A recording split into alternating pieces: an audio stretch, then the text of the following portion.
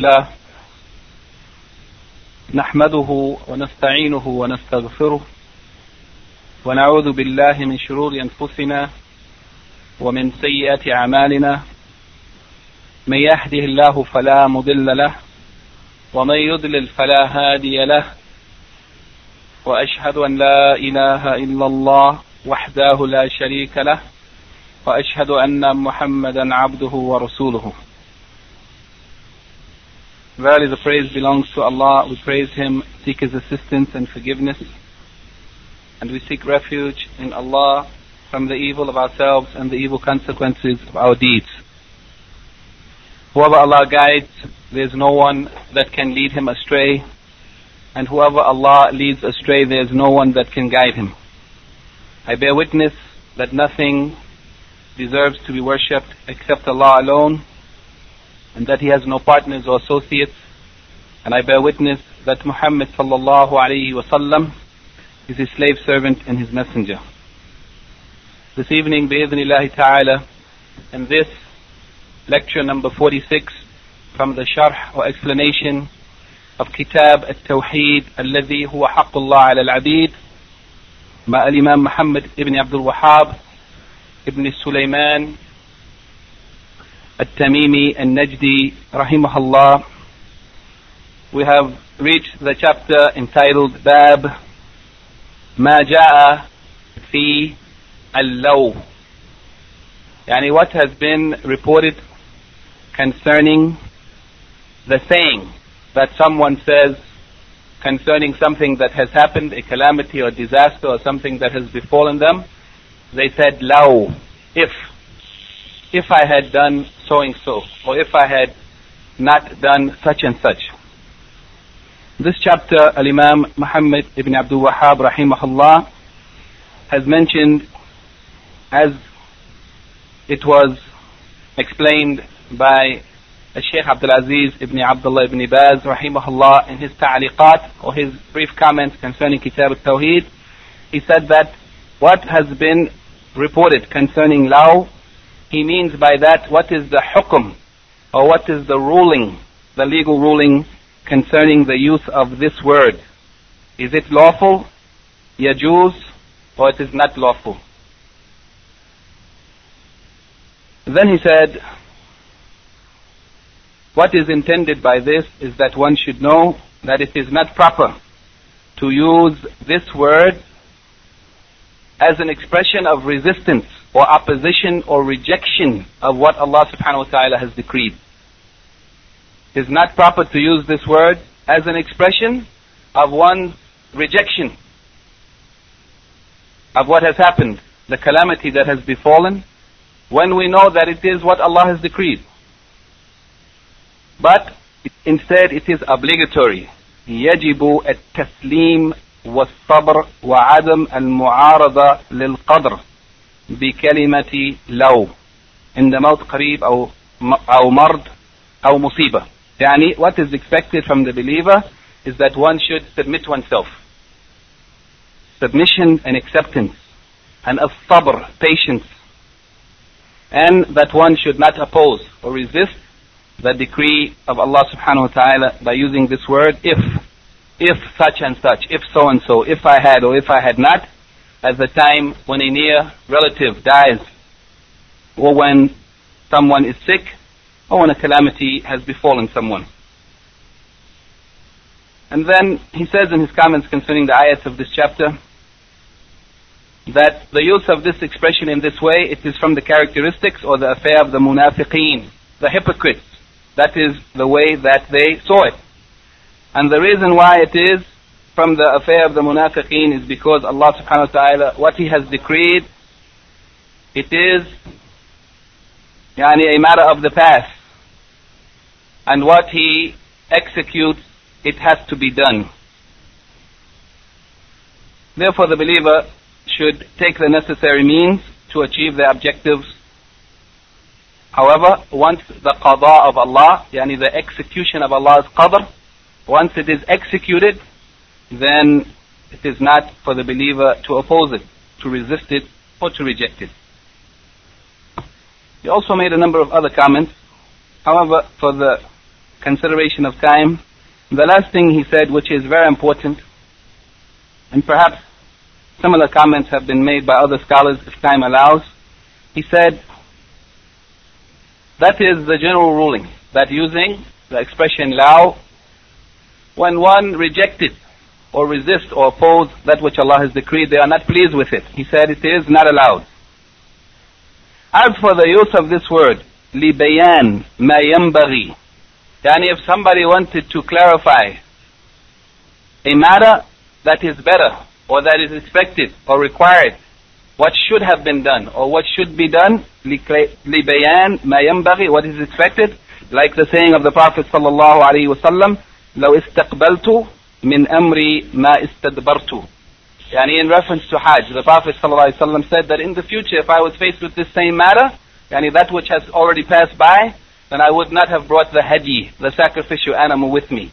Meaning, I would have come without the animal, and therefore I would have performed Umrah and got out of Ihram and then into the Ihram again, as he ordered his companions who didn't have a sacrifice. He said, if in the future I was faced with this as what I was faced with, then I would have done such and such and so and so. If.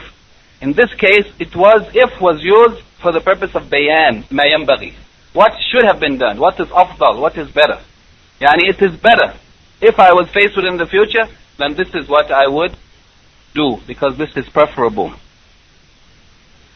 He also said that to use it in this way, it is not a resistance or an opposition. It is not in resistance or an opposition, but it is for clarification of that which is afdal, what is preferable or better. And similarly, the saying of someone who says, if I had known that such and such would have happened, I would have done such and such and so and so, to clarify to the people what is better. Yani, a person after they see what has happened, not because they are rejecting Allah's decree, they accept it, but now they came to know what is better, and they say it as a means of clarification of what is better, that it would have been better to do this. Only for means of clarification, not in rejection of what Allah subhanahu wa ta'ala has decreed. Likewise, the saying of the one who says, if I had known that so and so was sick, I would have visited him. And if I had known that he was sick, I didn't know he was sick, and now he came out of the hospital and he's well. Had I known he was sick, I would have visited him. Not that I am rejecting the divine decree, but for clarification that it was more proper that I should have visited him. If I had known, then I would have visited him. That is the best thing that should have been done.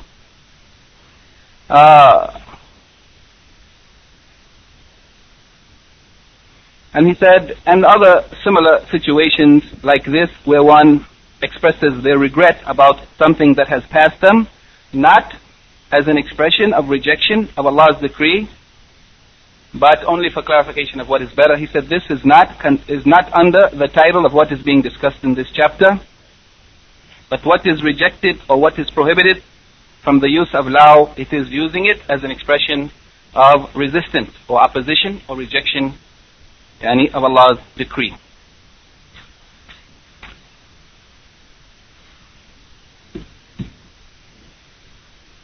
Al-Imam Muhammad ibn Abdul Wahhab rahimahullah, in this chapter, Bab Ma Ja'a Fi Al-Law, what has been narrated concerning the use of the expression or the word law, if.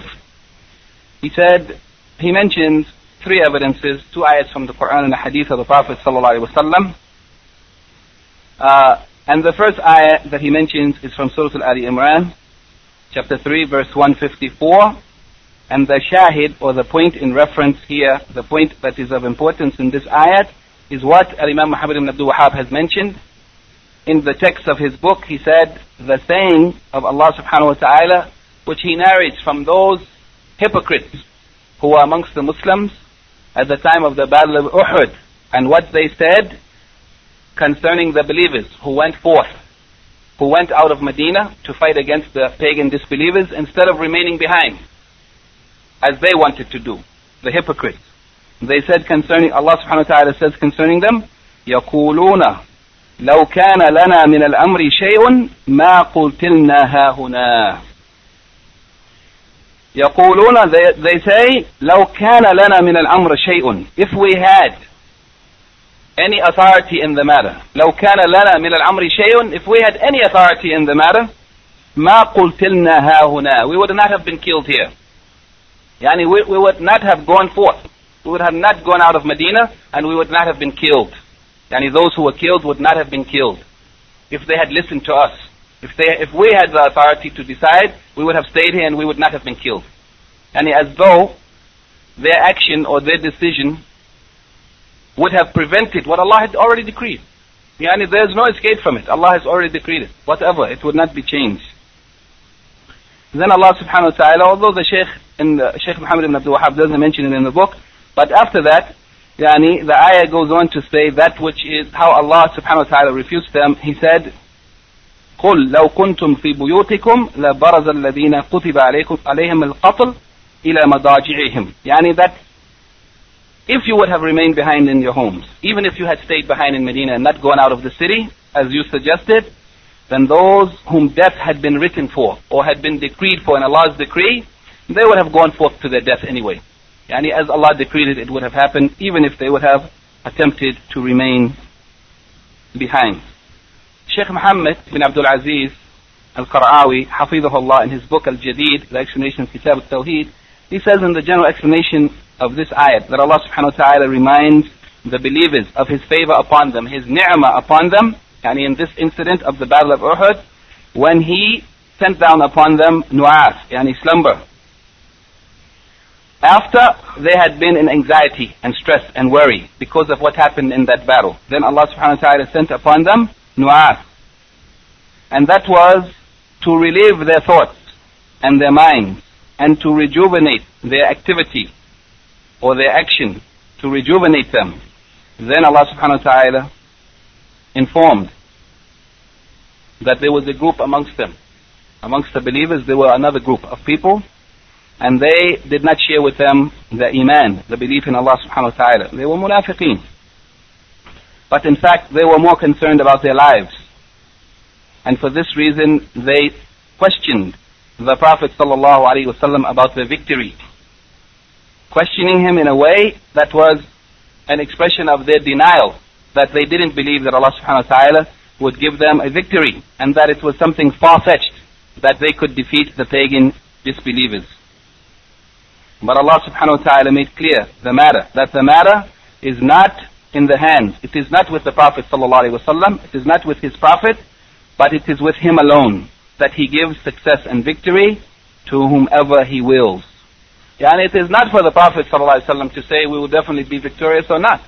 The matter is not with him, it's with Allah subhanahu wa ta'ala. If Allah wills, He will give the victory to whomever He wills. Then Allah subhanahu wa ta'ala unveiled or uncovered their nifaq, their hypocrisy, informing them that they would not have faith or trust in the promise of Allah and the promise of the Messenger of Allah sallallahu alaihi wasallam, that they would have success.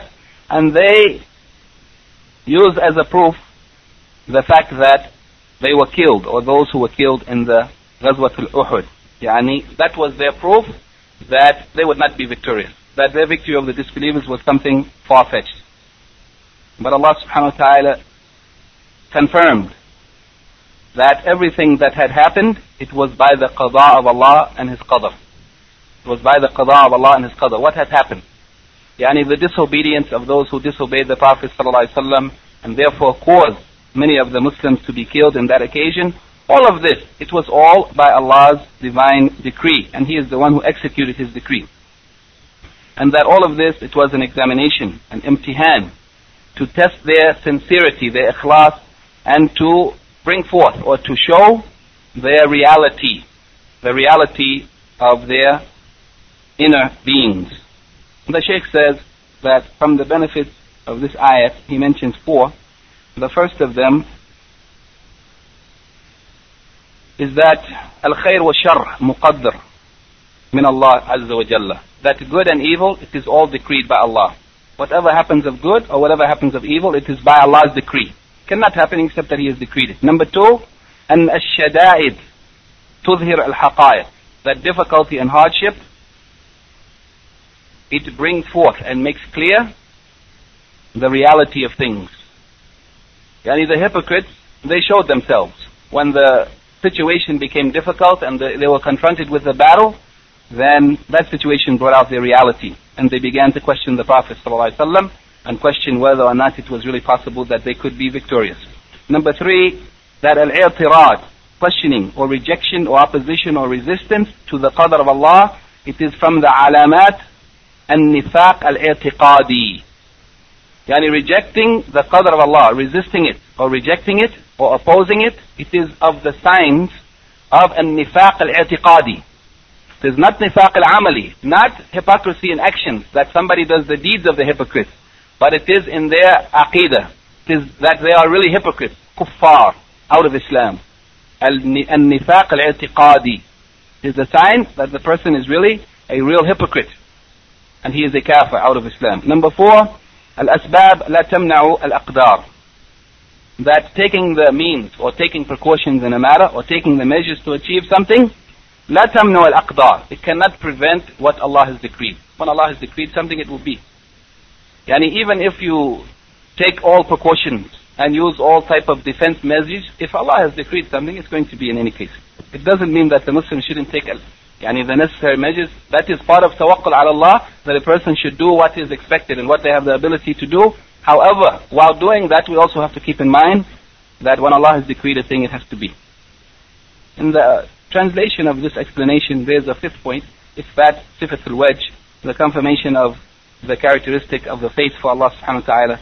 But it is not here in the original, and I don't know where it came from. And it's just as a note in the translations. Then he says, the relationship of this ayat to the topic under discussion is that this ayat indicates the prohibition of resisting or opposing the qadr of Allah. Al-i'tirad al-qadr, resisting Allah's decree, it is prohibited according to this ayat. And the relationship of this ayat to Tawheed is that this ayat indicates the obligation of al-istislam lil-qada'i wal-qadr. That a Muslim, it is obligated on the believer to submit and surrender oneself to what Allah subhanahu wa ta'ala has executed, yani what He has caused to happen from what He has decreed, because this is from the kamal of Tawheed. Yani to do so, to submit to Allah's decree, it is from the perfection of Tawheed. It is part of the perfection of Tawheed. A person's Tawheed is not perfect unless they submit to and accept the decree of Allah when it has been executed, no matter how difficult it may be to accept. The next ayat that he mentions is the saying of Allah subhanahu wa ta'ala also in Surah Ali Imran, chapter 3, verse 168. The saying of Allah concerning the disbelievers who are amongst the believers in the battle of Uhud, الَّذِينَ قَالُوا لِإِخْوَانِهِمْ وَقَعَدُوا لَوْ أَطَاعُونَا مَا قُتِلُوا. Those who said to their brothers, to the true believers who went out and fought in jihad, while they themselves sat down, remaining behind, that if they had obeyed us, لَوْ أَطَاعُونَا, if they had obeyed us, if they had listened to us, when we said stay behind in Medina, but they wanted to go forth, to go out and meet the enemy, if they had listened to us, مَا قُتِلُوا, they would not have been killed. And those who were killed by the decree of Allah. If they had listened to them, they would not have been killed. قُلْ فَادْرَؤُوا عَنْ أَنفُسِكُمُ الْمَوْتِ إِن كُنْتُمْ صَادِقِينَ. Then Allah subhanahu wa ta'ala refuted them by saying, then protect yourselves, or repulse from yourselves death, if indeed you are truthful. Nobody will be free from death. Everyone must die. If you are truthful that you can take certain measures and certain means, and you can prevent what Allah has decreed, then repulse death from yourself. Don't die. The Shaykh says the general meaning of this ayat is that Allah subhanahu wa ta'ala in this ayat informs us that what had taken place of the dispute between the believers and the hypocrites at the time when the hypocrites were afraid to go forth and they remained behind, sitting back from going forth in jihad, and they rejoiced over those believers who were killed in the battle of Uhud, and that defeat that the Muslims suffered on that occasion. They rejoiced over it. And that defeat, its reason was the disobedience or the failure to comply with the command of the Prophet sallallahu alaihi wasallam.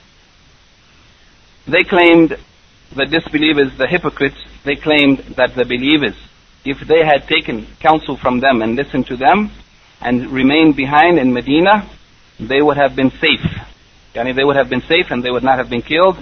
then Allah subhanahu wa ta'ala challenged them to save themselves from death if it befalls them, if death comes to them, if they are indeed truthful. He challenged them with this, their claim that al-hadr yunji min al-qadr, that if somebody takes precautions, then they will be saved from what Allah has decreed. Allah challenged them by saying, then save yourselves from death when it comes to you. The Shaykh mentions 3 benefits from this ayat. The first of them, mashru'iyati al-jihad fi sabilillah, that it is legislated in the Sharia of Allah subhanahu wa ta'ala to make jihad in the way of Allah. Number 2, the danger of the munafiqeen to the Muslims. The presence of the munafiqeen amongst the Muslims is indeed a great danger. Number 3, that al-hadr la yunji min al-qadr, that taking precautions, whatever precautions one may take, it cannot save you from what Allah has decreed if He has decreed for you that which would befall you. The relationship of this ayat to the chapter under the discussion is that this ayat indicates tahrim al-i'tirad ala al-qadr, that it is haram, it is forbidden to reject or to resist or to oppose the qadr of Allah after it has been executed. The relationship of this ayat to the general topic of Tawheed is that this ayat indicates the obligation of al-istislam, full surrender and submission to the execution when Allah executes that which He has decreed, because this is from the perfection of Tawheed. The last evidence that Imam Muhammad ibn Abdul Wahhab mentions is the hadith of the Prophet sallallahu alaihi wasallam, وفي الصحيح عن أبي هريرة رضي الله عنه أن رسول الله صلى الله عليه وسلم قال. It is reported in the Sahih, and here he means the Sahih of Imam Muslim, from Abu Hurairah radiallahu anhu, that the Messenger of Allah sallallahu alaihi wasallam said, احرص على ما ينفعك واستعن بالله. Here Shaykh Muhammad ibn Abdul Wahhab has began the hadith from the point of reference that he is using as a proof in this matter. However, the beginning of the hadith, which is also relevant, the Prophet sallallahu alaihi wasallam said, المؤمن القوي خير وأحب إلى الله من المؤمن الضعيف وفي كل خير. That al-mu'min al-qawi, the strong believer, the one who is strong in his iman, that he is better and more beloved to Allah subhanahu wa ta'ala than the al-mu'min al-da'if, the believer who is weak in his iman. But in each of them there is khair. In the one who is qawi and the one is da'if, there is khair in all of the believers. There is khair because he has iman, even if his iman is weak. Then the Prophet ﷺ said, and this is the point of the hadith that Imam Muhammad ibn Abdul Wahhab intended, احرص على ما ينفعك واستعن بالله. Seek eagerly, make an effort, exert yourself to achieve that which benefits you. ما ينفعك. And some of the scholars have given different explanations of what is meant by what benefits you. Some of them said that which benefits you in this world, as well as that which benefits you in the hereafter. However, the most important of that which benefits you, it is obedience to Allah subhanahu wa ta'ala and seeking that which He has for the believers in the next life. That is what is of real benefit. That is the ultimate benefit. It is obedience to Allah. Seek to obey Allah subhanahu wa ta'ala so that you may earn that which He has in store for the believers and that which He has prepared for them in Al-Jannah. احرص على ما ينفعك. Be eager and seeking and making a great effort to achieve that which benefits you. وَاسْتَعِنْ بِاللَّهِ. And seek help from Allah. These two things the Prophet ﷺ have joined together. Going after that which is beneficial, exerting oneself, making the effort, and at the same time along with that, al-isti'ana billah. Not just making a great effort, striving and struggling, but also you have to seek help from Allah. Because no matter whatever effort we make, it will never bear fruit unless we seek help from Allah subhanahu wa ta'ala in that which we are doing. So he said, go after that which is of benefit to you and seek help from Allah. وَلَا تَعْجِزًا. وَلَا تَعْجِزًا. And do not be helpless. Do not feel that you cannot do it, that you are incapable of achieving that which Allah subhanahu wa ta'ala wants for the believers. Some of the narrations of Kitab al-Tawheed have narrated this expression, وَلَا تَعْجِزًا, with shadda on the noon, and some of them have sukoon on the noon, la ta'ajizan, and this is the way the Shaykh Muhammad ibn Salih al-Uthaymeen has explained it, wala ta'ajizan, and in any case both of them mean ta'akid. Wala ta'ajizan, wala ta'ajizanna, both of them mean ta'akid, that is emphasis of certainty. Do not feel incapable, do not be hopeless. وإن أصابك شيء فلا تقول لو أني فعلت كذا لكان كذا وكذا. And then the Prophet ﷺ said that if a person goes after that which is beneficial and seeks help from Allah and does not feel helpless or incapable of achieving, then if وَإِنْ أَصَابَكَ شَيْءٌ, and if something afflicts you or befalls you, or something passes you by that you are trying to achieve and you don't achieve it, وَإِنْ أَصَابَكَ شَيْءٌ فَلَا تَقُولْ لَوْ أَنِّي فَعَلْتُ كَذَا كَانَ كَذَا وَكَذَا, that if I had done such and such, then it would have been like this and that. Don't say if you had did this or if you had not done this, because indeed all of these, this expression or the use of this expression is an expression of one's rejection of what Allah has already decreed. Once it has happened, then we know it is Allah's decree and we have to accept it. Be patient with it, and better than that is to be pleased with it. Ar-Rida bi qadrillah, and better than that is ash-shukr, to be thankful for what has befallen us, even if it is a great calamity. فَلَا تَقُولْ, it is prohibited. لَا تَقُولْ, it is لَا نَاهِيَةٌ, prohibited. لَا تَقُولْ لَوْ أَنِّي فَعَلْتُ كَذَا, if I had done so and so, then it would have been like such and such and so and so. And then the Prophet ﷺ told us what we should say. He told us what not to say and also told us what to say, what is good to say. وَلَكِنْ قُلْ, but you should say قَدَّرَ اللَّهُ وَمَا شَاءَ فَعَلَ. In some of the narrations it is reported قَدَرُ اللَّهُ قَدَرُ اللَّهُ وَمَا شَاءَ فَعَلَ. And in any case the meaning is the same. قَدَرُ اللَّهُ, when something befalls you, you say قَدَرُ اللَّهُ, meaning هَذَا قَدَرُ اللَّهُ, this is Allah's qadr. Or قَدَّرَ اللَّهُ, it is the fail, Allah has decreed this. وَمَا شَاءَ فَعَلَ, and whatever He wills, then He has done it. Yani it is an expression of acceptance of what Allah subhanahu wa ta'ala has decreed. فَإِنَّ لَوْ تَفْتَهُ عَمَلَ الشَّيْطَانِ, yani don't say this, لَوْ, but say قَدَّرَ اللَّهُ, accept it, Allah has decreed it. فَإِنَّ لَوْ, because the word لَوْ, yani this idea, this expression that if I had done or if I had not done, تَفْتَهُ عَمَلَ الشَّيْطَانِ, this opens the works of shaitan. It opens the way to that which is from the a'mal al-shaitan, that a person will regret and have remorse and feel anxiety and sadness about what has happened. When the believer should not have remorse and grief and sadness, but the believer should be patient in what Allah has decreed for them once it has befallen them, and accept it and be pleased with it if it is possible, and be thankful for what Allah has afflicted us with, because what He has afflicted us with, if we accept it and are patient with it, then indeed it will achieve a great reward in the next life, and it might remove one's sins and raise them or their status or their place in paradise. This hadith has been reported by Imam Muslim in his Sahih, and as well by Imam Ahmed in the Musnad, and Ibn Majah in his Sunan.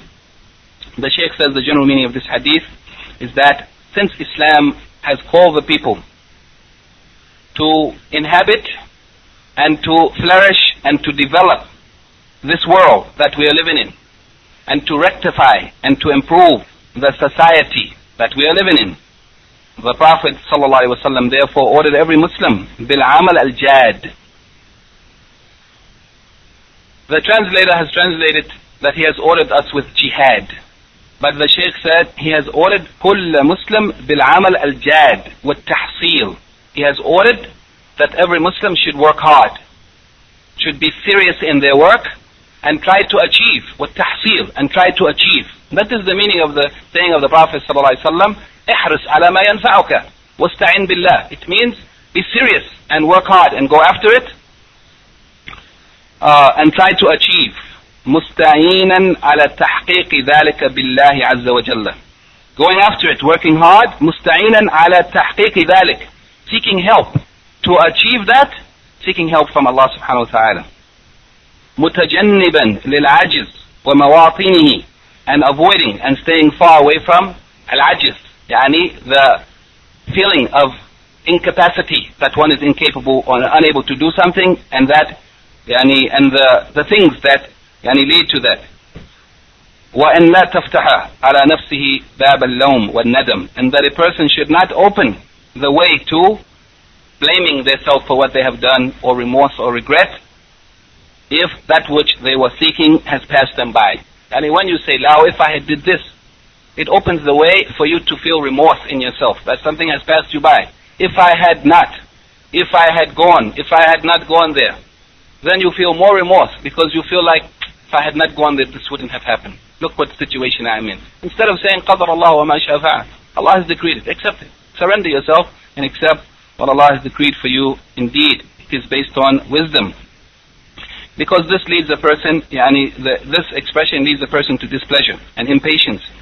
But what is expected of the believer is that he should turn his affair over to Allah subhanahu wa ta'ala. My affair is with Allah.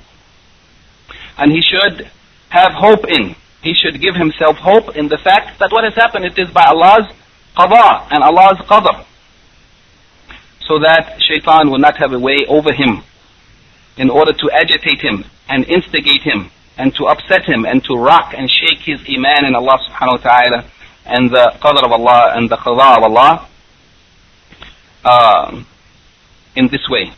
So that the believer, what is expected from the believer is to submit and recognize that whatever happens, it is by Allah's decree. The Shaykh has mentioned 10 fawaid or 10 points from this hadith, and Shaykh al-Uthaymeen has also mentioned 10 points. And many of them are different than these 10 points. For that reason, I have attempted to compile them. The 10 points of Shaykh al-Qara'awi, first from the original book that we are reading from, and some of the points of Shaykh Muhammad ibn Salih al-Uthaymeen, rahimahullah. The first of the points from al-Jadid, the Sharh of Qara'awi, hafidhullah, is that al-akhs bil-asbab la yunafi at-tawakkul. That taking precautions or attending to the means to achieve something, it is not a negation, it is not a contradiction to tawakkul. That a believer, at tawakkul, it means that he puts his trust in Allah and relies upon Allah and depends upon Allah and has faith in Allah, while also taking the necessary measures to achieve what one desires or to protect oneself from what one may want to be protected from. Number 2, that أن الإنسان مخير لا مسير, that the human being is مخير, he has a choice to do. He is not مسير, forced to do something. The qadr of Allah doesn't mean that we are forced to do something. No, Allah has not forced us to do something, but He has given us a choice. And we are therefore responsible for our actions. And this is the proper understanding of al-qadr al-qada in Islam. Number 3, that al-ajiz, inability, feeling incapable, yunafi al-isti'ana billah, that this is a contradiction. It is a contradiction to one seeking help from Allah. Whenever you seek help from Allah, how can you feel incapable when Allah is the one who's helping you? It is a contradiction. Number 4, the prohibition of al-isti'ana bighayrillah, that it is haram to seek help from other than Allah in that which only Allah is capable of doing. It is not haram to seek help from someone in that which they are capable of doing, which the human being is capable of doing. But it is haram to seek help from other than Allah in that which only Allah has the power over.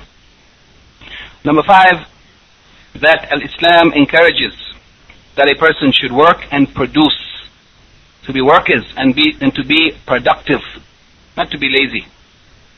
Number 6, the prohibition of opposing or rejecting the qadr of Allah and the qada of Allah. Number 7, that the good and the evil of khair wa shar are both decreed from Allah subhanahu wa ta'ala. Number 8 and 9 mention 2 of the characteristics or the sifat of Allah subhanahu wa ta'ala, the confirmation of al-mashi'ah, that Allah has a will, ala wajh yaliku bi jalalihi, in the way that is suitable and appropriate to the majesty of Allah subhanahu wa ta'ala. That Allah has a will, His will is that will which is appropriate for His divine being. Number 9, إثبات الفعل لله تعالى, confirmation that al-fi'l, action, it is one of the characteristics of Allah subhanahu wa ta'ala, as the Prophet sallallahu alaihi wasallam told us to say, قَدَّرَ اللَّهُ وَمَا شَاءَ فَعَلَ, that whatever Allah willed, He has done it. Number 10, al-iman bil-qadr, that believing in the qadr, and this is very important, the believer should emphasize and concentrate on and reflect upon the iman in the divine decree, because it is a healing for the hearts. And it is also a rest and comfort and stability of the souls. Whoever understands what is qada wa qada and accepts it, it will be a healing for the sickness of the hearts. And it will be a rest and a means of satisfaction and stability for one's soul, when you know that whatever happens, it is by Allah's decree. It could not have been avoided. There's no way to escape from what Allah has decreed. Shaykh al-Uthaymeen also mentions here إثبات المحبة for Allah subhanahu wa ta'ala as another sifa, and that is from the beginning of the hadith that Shaykh Muhammad ibn Abdul Wahhab has not mentioned. That is that the al-mu'min al-qawi khayrun wa ahabbu ila Allah, that the strong believer is better and more beloved to Allah. So also from the sifat of Allah is al-mahabba. Then he said اختلاف الناس في قوة الإيمان, that there is a difference between the people in the strength or the weakness of their iman. And that is also based on the beginning of the hadith, al-mu'min al-qawi wal-mu'min al-da'if, that the believers are not all equal in the strength or weakness of their iman. Number 4, ziyadat al-iman wa nuqsanu, that iman increases and decreases, because al-quwwa, it means, yani strength of iman, it means that there is increase. And al-da'af, weakness, it means that there is decrease. And the Shaykh has made a lengthy discussion concerning this. However, it would take the rest of our time to explain it. It is an important issue, increase and decrease of iman. However, it is something that we have discussed on a number of occasions in other books. Number 4, that the mu'min, the believer, even if his iman is weak, that still there is khair, there is goodness in him. Then the Shaykh said in point number 8 of his 10 points, that which the human being has no power to do, then he might use as a proof for him in what has happened, qadr. And the thing that he has no power over, he can use as an excuse, qadr. If he has no power over the matter, he can say Allah has decreed it. Naam. And this is based on the saying of the Prophet ﷺ, وَلَكِنْ كُلْ قَدْرَ اللَّهُ وَمَا شَاءَ فَعَلَ. If something happens that you have no control, they say Allah has decreed it. Accept it. However, as for that thing which the person has ability over, then he may not use as a proof qadr. He may not say that it was Allah's decree that I didn't help you, while he is able to help you. He cannot use that as an excuse, or nor in his sins that he has committed a sin and then say it is Allah's decree that I was going to sin, don't blame me.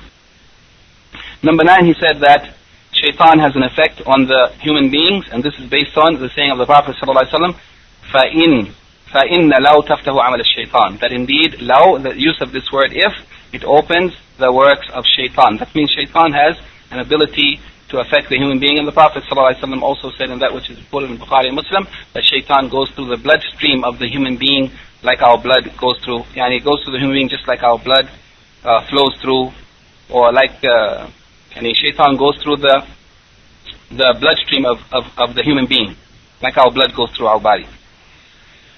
The Shaykh says here the relationship of this hadith to the chapter under discussion is that this hadith indicates the prohibition of resistance or opposition to what Allah has decreed, and its relationship to Tawheed is that it indicates the obligation to submit to and surrender to the qadr of Allah, because that is part of the perfection of Tawheed. The masail that Imam Muhammad ibn Abdul Wahhab has mentioned at the end of this chapter, which are not in the explanation, al-Jadid.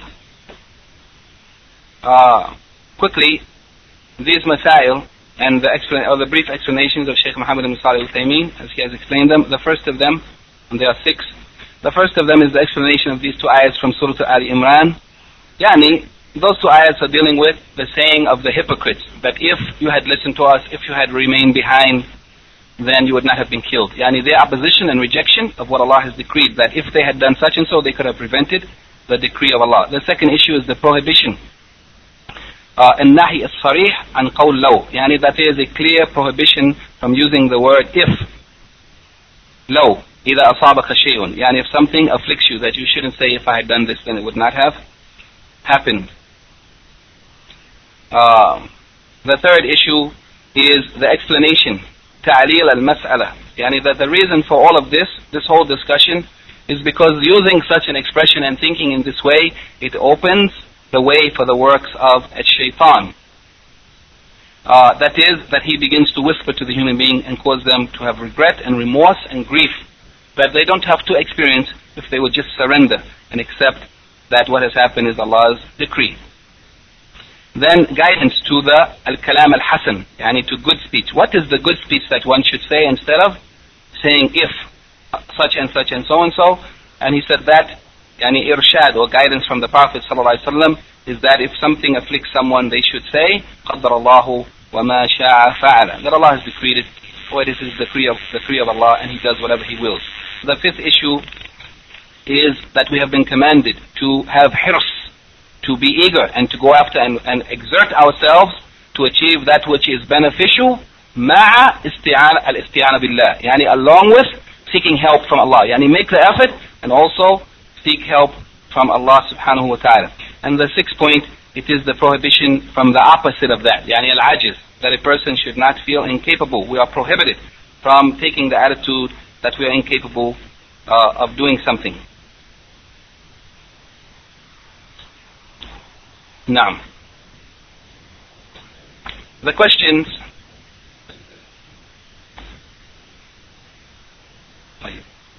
The questions at the end of this chapter that we have mentioned, the first of them quickly, what was the sabab and nuzul, the reason for the revelation of these verses?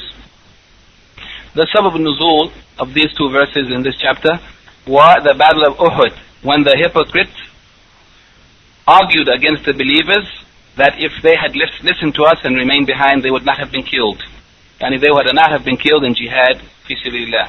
It is interesting that they should say such, while the true believers would never make such an expression. The true believer would have said, Alhamdulillah that you have gone forth and Allah has given you shahada fi sabilillah. But they said, it is sad and unfortunate. It would have been better if you remained behind, you would not have been killed. You would not have died as a shaheed fi sabilillah. The second question, why did Allah subhanahu wa ta'ala blame those who said these words? He blamed them because such words express their claim that taking certain precautions or means, as they said in this case, remaining behind, would have prevented what Allah subhanahu wa ta'ala has decreed, and whatever Allah wills, it has to be. And if it is His irada al-kawniyah, then whatever He wills will be, and whatever He does not will, it will never be. The third question, what is the hukum or legal ruling concerning the use of the word law, if only? The legal ruling concerning it is that it is prohibited to use it as an expression of rejection or resistance or opposition to what Allah has decreed. However, there is a long discussion about the use of law in reference to things of the future and that which is good, or clarification of what is preferable, and in that case it is allowed. Yani there is a blameworthy use of law and there is a praiseworthy use of it. In this way, where it is an expression of rejection of what Allah has decreed, it is prohibited. However, there are certain usages for it, which we have mentioned in the introduction from Shaykh Abdul Aziz ibn Baz rahimahullah, which show that in some cases it is allowed. What is the reason for the prohibition of the use of the expression law? Before this question also, it is important to note here that even if a person uses law in reference to that which is in the future, and if they said, if such and such happens, then I will do so and so, if they are saying it as a means to say that if this happened, I would try to do good, or I would have done good, or I would like to have done good, then it is okay. However, if they use it in a manner that expresses their feeling of greatness and authority and power, such as those of the tyrants and the criminal disbelievers who say that if this will happen, I will do this, as though Allah's decree has nothing to do with it, that they have power over Allah's decree, then this is also rejected, and it is not allowed.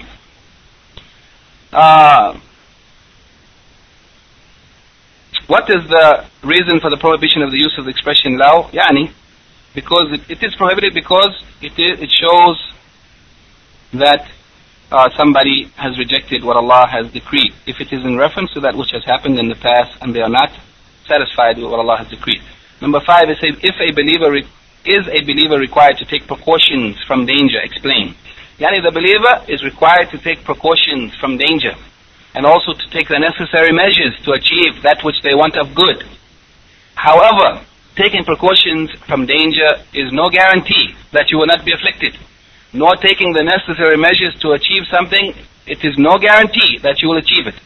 But we still should take the measures and then seek help from Allah, and we should not feel incapable, and then whatever Allah has decreed, we accept it. Number 6, what should one say at the time of calamity or misfortune? The Prophet ﷺ said, instead of saying if, you should say, Allah has decreed it, and He does, and whatever He wills, then He has done it. And also, in some of the hadith, the Prophet ﷺ said, when a calamity afflicts them, or news came to them of a calamity, they may say, Inna lillahi wa inna ilayhi raji'un, that verily it belongs to Allah, and to Him we will return. We belong to Allah, meaning that He has control and authority over us to do with us as He wills. Inna lillahi, that verily we belong to Allah. Whatever He does, He has the right and authority to do so. وَإِنَّا إِلَيْهِ رَاجِعُونَ, and to Him we will return, meaning that we accept and submit to what He has decreed for us, since He has the right to do what He wants with us, because we know we are going to return to Him, and we are pleased with what He has decreed, hoping for His reward when we return to Him in the next life. When is it allowed to seek help, al-isti'ana, from other than Allah? It is allowed to seek help from other than Allah and that which the human being has the ability to do. Mention some of the sifat or characteristics of Allah mentioned in this hadith. And in this hadith, it is mentioned from the sifat of Allah, al-mahabba, love, and also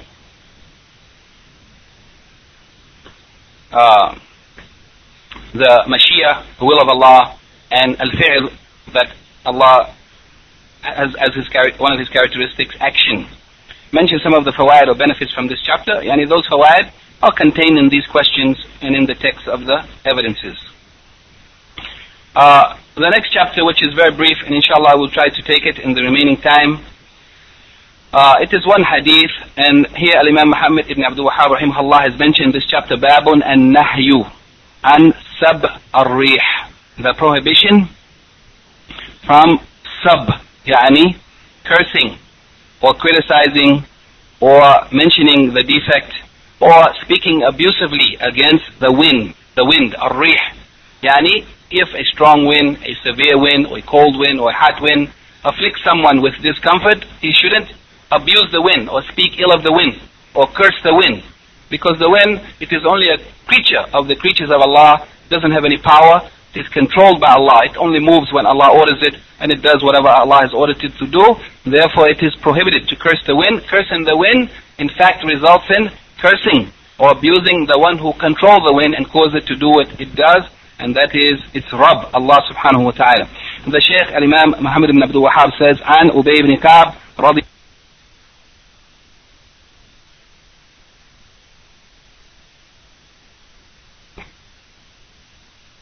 of Allah sallallahu alayhi wa sallam said, لا تسبوا الريح, don't curse or abuse or use abusive language in one's speech against the wind. فإذا رأيتم ما تكرهون, but if you see that which you dislike, ما تكرهون, يعني in the wind, if you see something, if you are afflicted or you are affected by the heat of the wind or the coldness of the wind or the severity of the wind, فإذا رأيتم ما تكرهون, meaning in reference to the wind, if you see that which you dislike in the wind, فقولوا, then the Prophet ﷺ ordered us to say this. Don't curse the wind and say something evil against the wind, but say, Allahumma inna nas'aluka min khayri hadhihi ar-rih wa khayri ma fiha wa khayri ma umirat bihi. O Allah, we ask of you the khair that is in this wind, the good that is in this wind, that the good of this wind, wa khayri ma fiha, and the good that is in this wind, وَخَيْرِ مَا أُمِرَتْ بِهِ, and the goodness of what it has been ordered with. What the wind has been commanded to bring or to do or to cause of destruction or good. Yani that we seek the goodness of this wind and the goodness that is in this wind and the goodness of what it has been commanded by Allah subhanahu wa ta'ala with. وَنَعُوذُ بِكَ مِنْ شَرِّ هَذِهِ الرِّيحِ, and we seek refuge in you, meaning Allah subhanahu wa ta'ala, from the evil of this wind, if it contains some evil, وَشَرِّ مَا فِيهَا, and the evil that is in it, وَشَرِّ مَا أُمِرَتْ بِهِ, and the evil of what it has been commanded with. صححه الترمذي, and Imam al-Tirmidhi rahimahullah has declared this hadith to be sahih. And actually some of the scholars said concerning this hadith that it has some defect. It contains in the narrator and the isnad Habib ibn Abi Thabit, who is thiqa faqih jalil. He is a reliable narrator, he is a scholar of fiqh, he is a noble scholar. However, كان كثير الإرسال والتدليس وقد عانى. He used to make irsal a lot, and also he used to practice at tadlis. And in this case he used the expression an. And according to the rules of Mustalah Hadith, the narrator who is known for tadlis, meaning that he hides his shaykh or deletes him sometimes, if he narrates with the expression an, his hadith would not be accepted. However, this hadith has a number of shawahid or any supporting narrations which strengthen it, and therefore Al-Imam Al-Tirmidhi has declared it to be. In the Sunan he said Hasan Sahih, يعني is a good and acceptable hadith. And Shaykh Al-Albani rahimahullah in Sahih Al-Jami Al-Saghir he has also declared it to be Sahih. The Shaykh Al-Qara'awi hafidhahullah, he says concerning the meaning of this hadith that since Islam has ordered the people with makaram al-akhlaq, with good, noble character, and has prohibited them from the opposite, from nonsense and acting ignorant. For this reason, the Messenger of Allah sallallahu alaihi wasallam has prohibited abusive speech against the wind or cursing it. And that is because the wind, it is makhluqa, it is only a creation of the creatures of Allah subhanahu wa ta'ala. It does not remain still, nor does it move, nor does it benefit or harm except by the command of Allah Azza wa Jalla. Therefore, cursing or abusing the wind is abusing the one who controls it. That is Allah subhanahu wa ta'ala. Allah subhanahu wa ta'ala, it is part of His Tawheed al-Rububiyyah, that He is the Khaliq, the Creator, He is the Malik, the one who owns and possesses, that He is the Mudabbir, the one who controls the affairs of everything in this universe. Therefore, whoever curses that which happens in the universe, especially from the creatures that have no will and no power of their own, then they are cursing the one who controls them, the Mudabbir, the Rabb. And this is a violation of Tawheed al-Rububiyyah. Then the Shaykh says, he said, then the Prophet ﷺ informed us that this wind, it might carry or bring some good or some evil.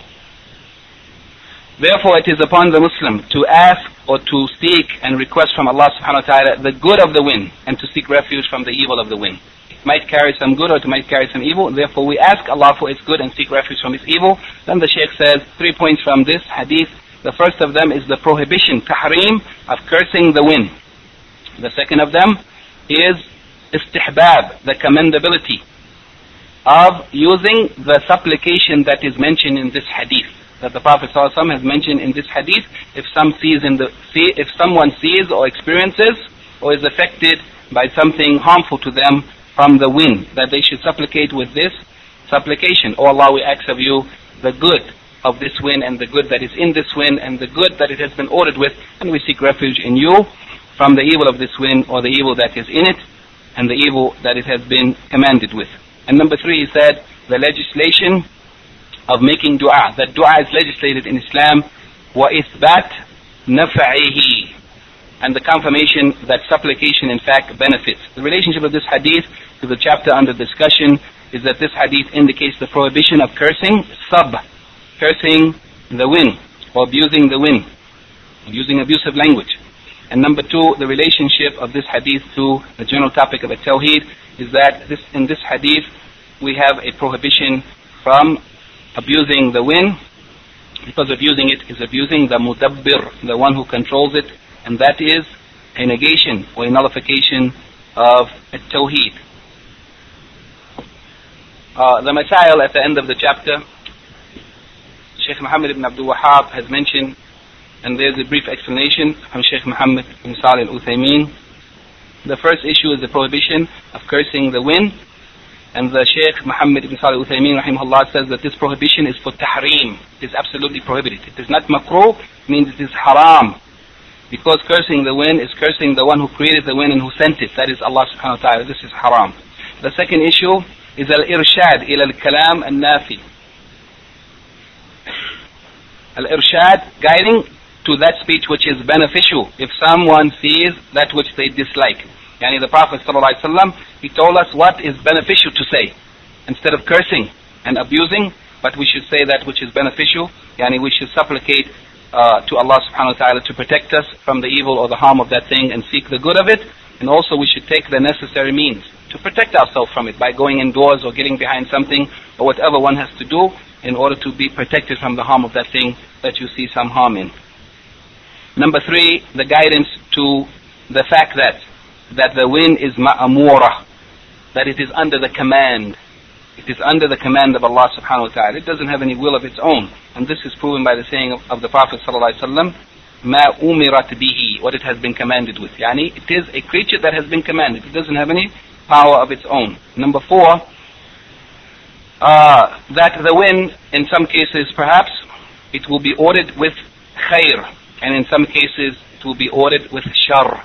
And sometimes the wind has been ordered by Allah subhanahu wa ta'ala to bring about some good, and it might be ordered to bring about some harm. And this is understood from the saying of the Prophet sallallahu alaihi wasallam, seeking refuge or asking Allah for the khayri ma umirat bihi, and seeking refuge from the shar ma umirat bihi, yani seeking the good of what it has been commanded with and seeking refuge from the evil of what it has been commanded with.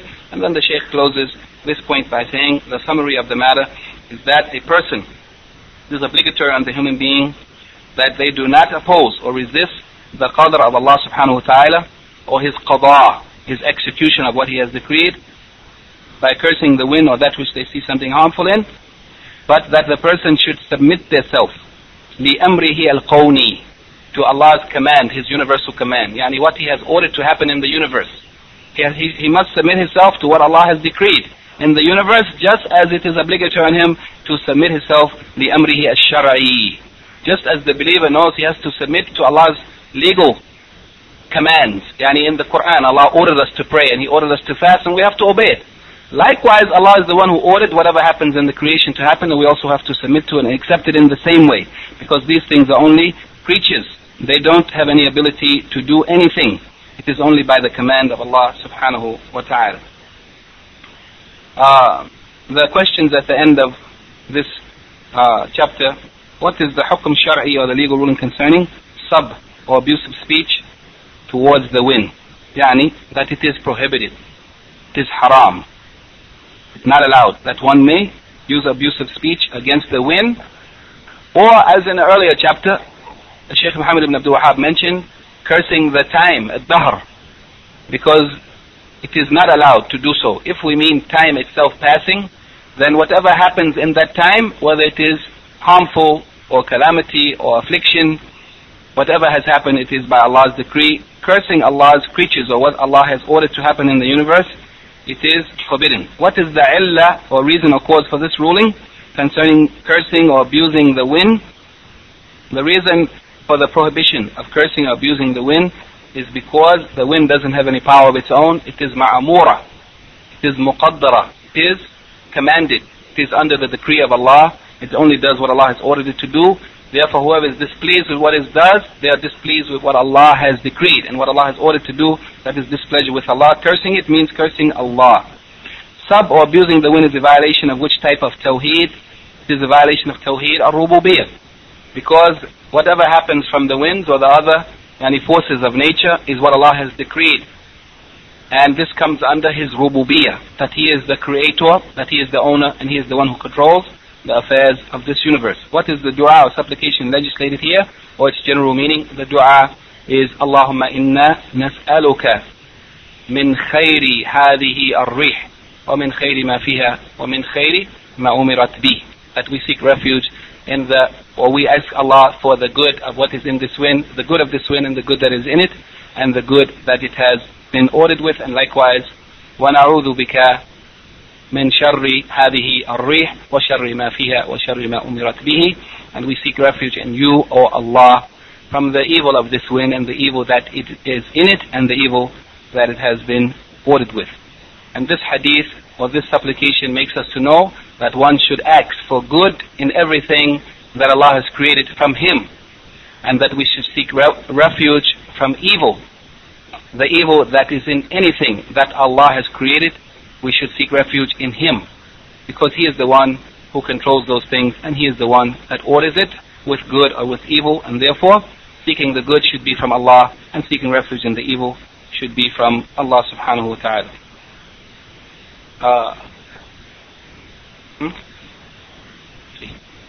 Also concerning this chapter, since there is time, and before we take any questions, there is some benefit.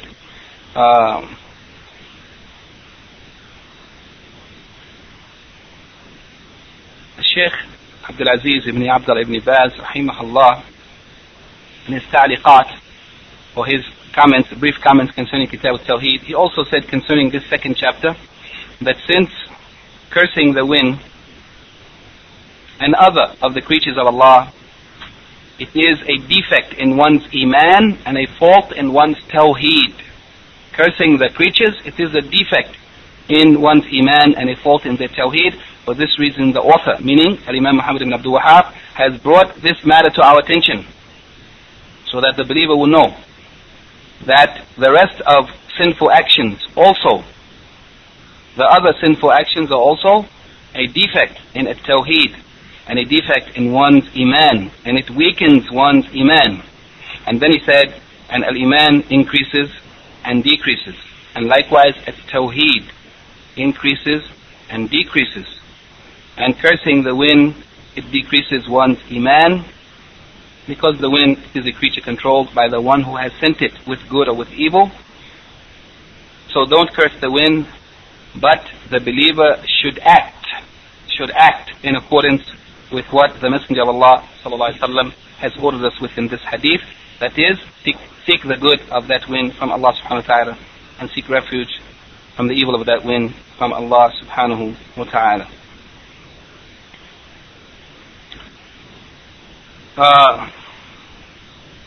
If there are any questions or any comments or corrections in the time remaining, perhaps we can take 10 minutes or so, take some questions or clarification on what has been discussed.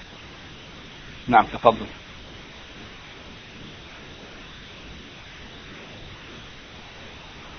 Allahu A'lam, but some of the scholars have explained it as though the meaning is the same.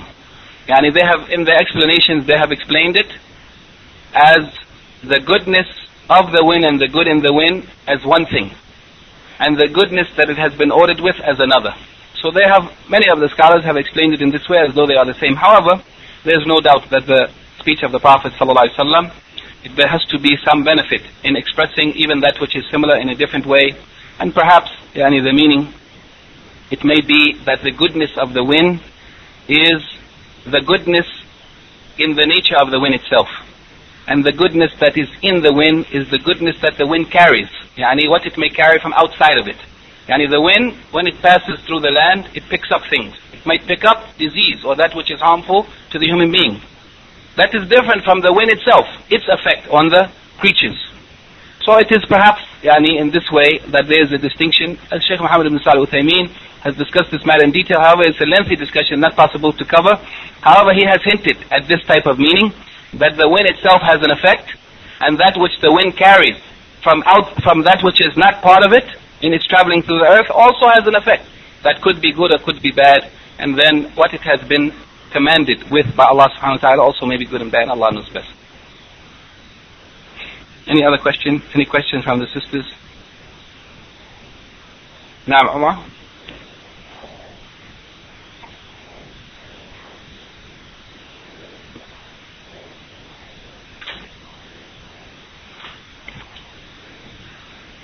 Jazakallah khair. If you say, if I think it would have been better if I had done that, if you mean by that after what has happened, you realize now that you have done an action which was incorrect or improper, if you realize that now, and you mean, I think, you mean that I have realized now that if I had done something else, it was a better action to do.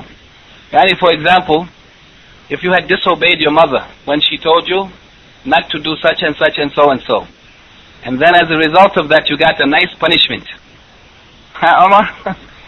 Then after that you said, I realize now that if I had obeyed her it would have been better. It means that you understood now what was better to do, not that you are rejecting Allah's decree. That is okay.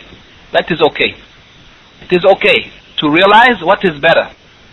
But you should make clear, and it should be clear to you that you don't mean to reject what Allah has decreed, but you only mean that I have learned a lesson from this. I have learned my lesson, and now I will not do this again. Insha'Allah.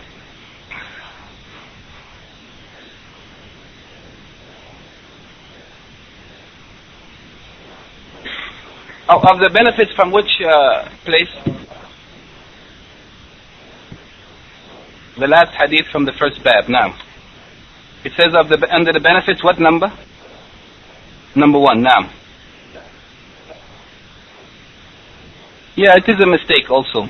Unfortunately, there are really a lot of mistakes in the translation. I don't have the time to point all of them out. But actually, the Shaykh has said here, الأخذ بالأسباب لا ينافي التوكل. And he has translated that it doesn't negate Tawheed. And there are a number of other mistakes, unfortunately. But in any case, overall, it is of benefit. However, it requires some review, and that's why whenever I can, I try to mention some points where there's a difference. And I have on many occasions read the Arabic expressions on some places. Many of the times why I read the Arabic expression is because in the translation there's a different meaning, just so that the Arabic expression will be there and you can compare it. However, it's just too difficult to point out all of the errors. In fact, the correct statement of what the Shaykh has said is tawakkul. And Allah knows best, unless, and Allah only knows, unless the translator has used a different edition of this book, an earlier edition or a later edition, and the Shaykh has changed his wording. Allahu A'lam, I don't know about that, but that is also possible. That is also possible. From the sisters, can we say about the future? If you do such and such, then such and such will happen, inshallah. What is the proper way to express that something bad could happen? I fear that saying inshallah may show the desire for this to happen. No, I mean inshallah doesn't mean you have a desire for something to happen. However, in speaking about the future, it is proper for a Muslim to say what they expect to happen, what is likely to happen, to say this may happen. If you do such and such and so on, so this may happen. And there's no harm in saying inshallah. It means that you are acknowledging that it may happen if Allah decrees it. If Allah decrees it. So if somebody says that if you keep going with those bad people, then you're going to get in trouble. That is what is likely to happen. There's no harm in saying inshallah, not that you desire that to happen, but you are acknowledging that this is what is likely to happen, but it's not guaranteed. All of it is with the will of Allah. In general, in speaking about the future, we should say inshallah.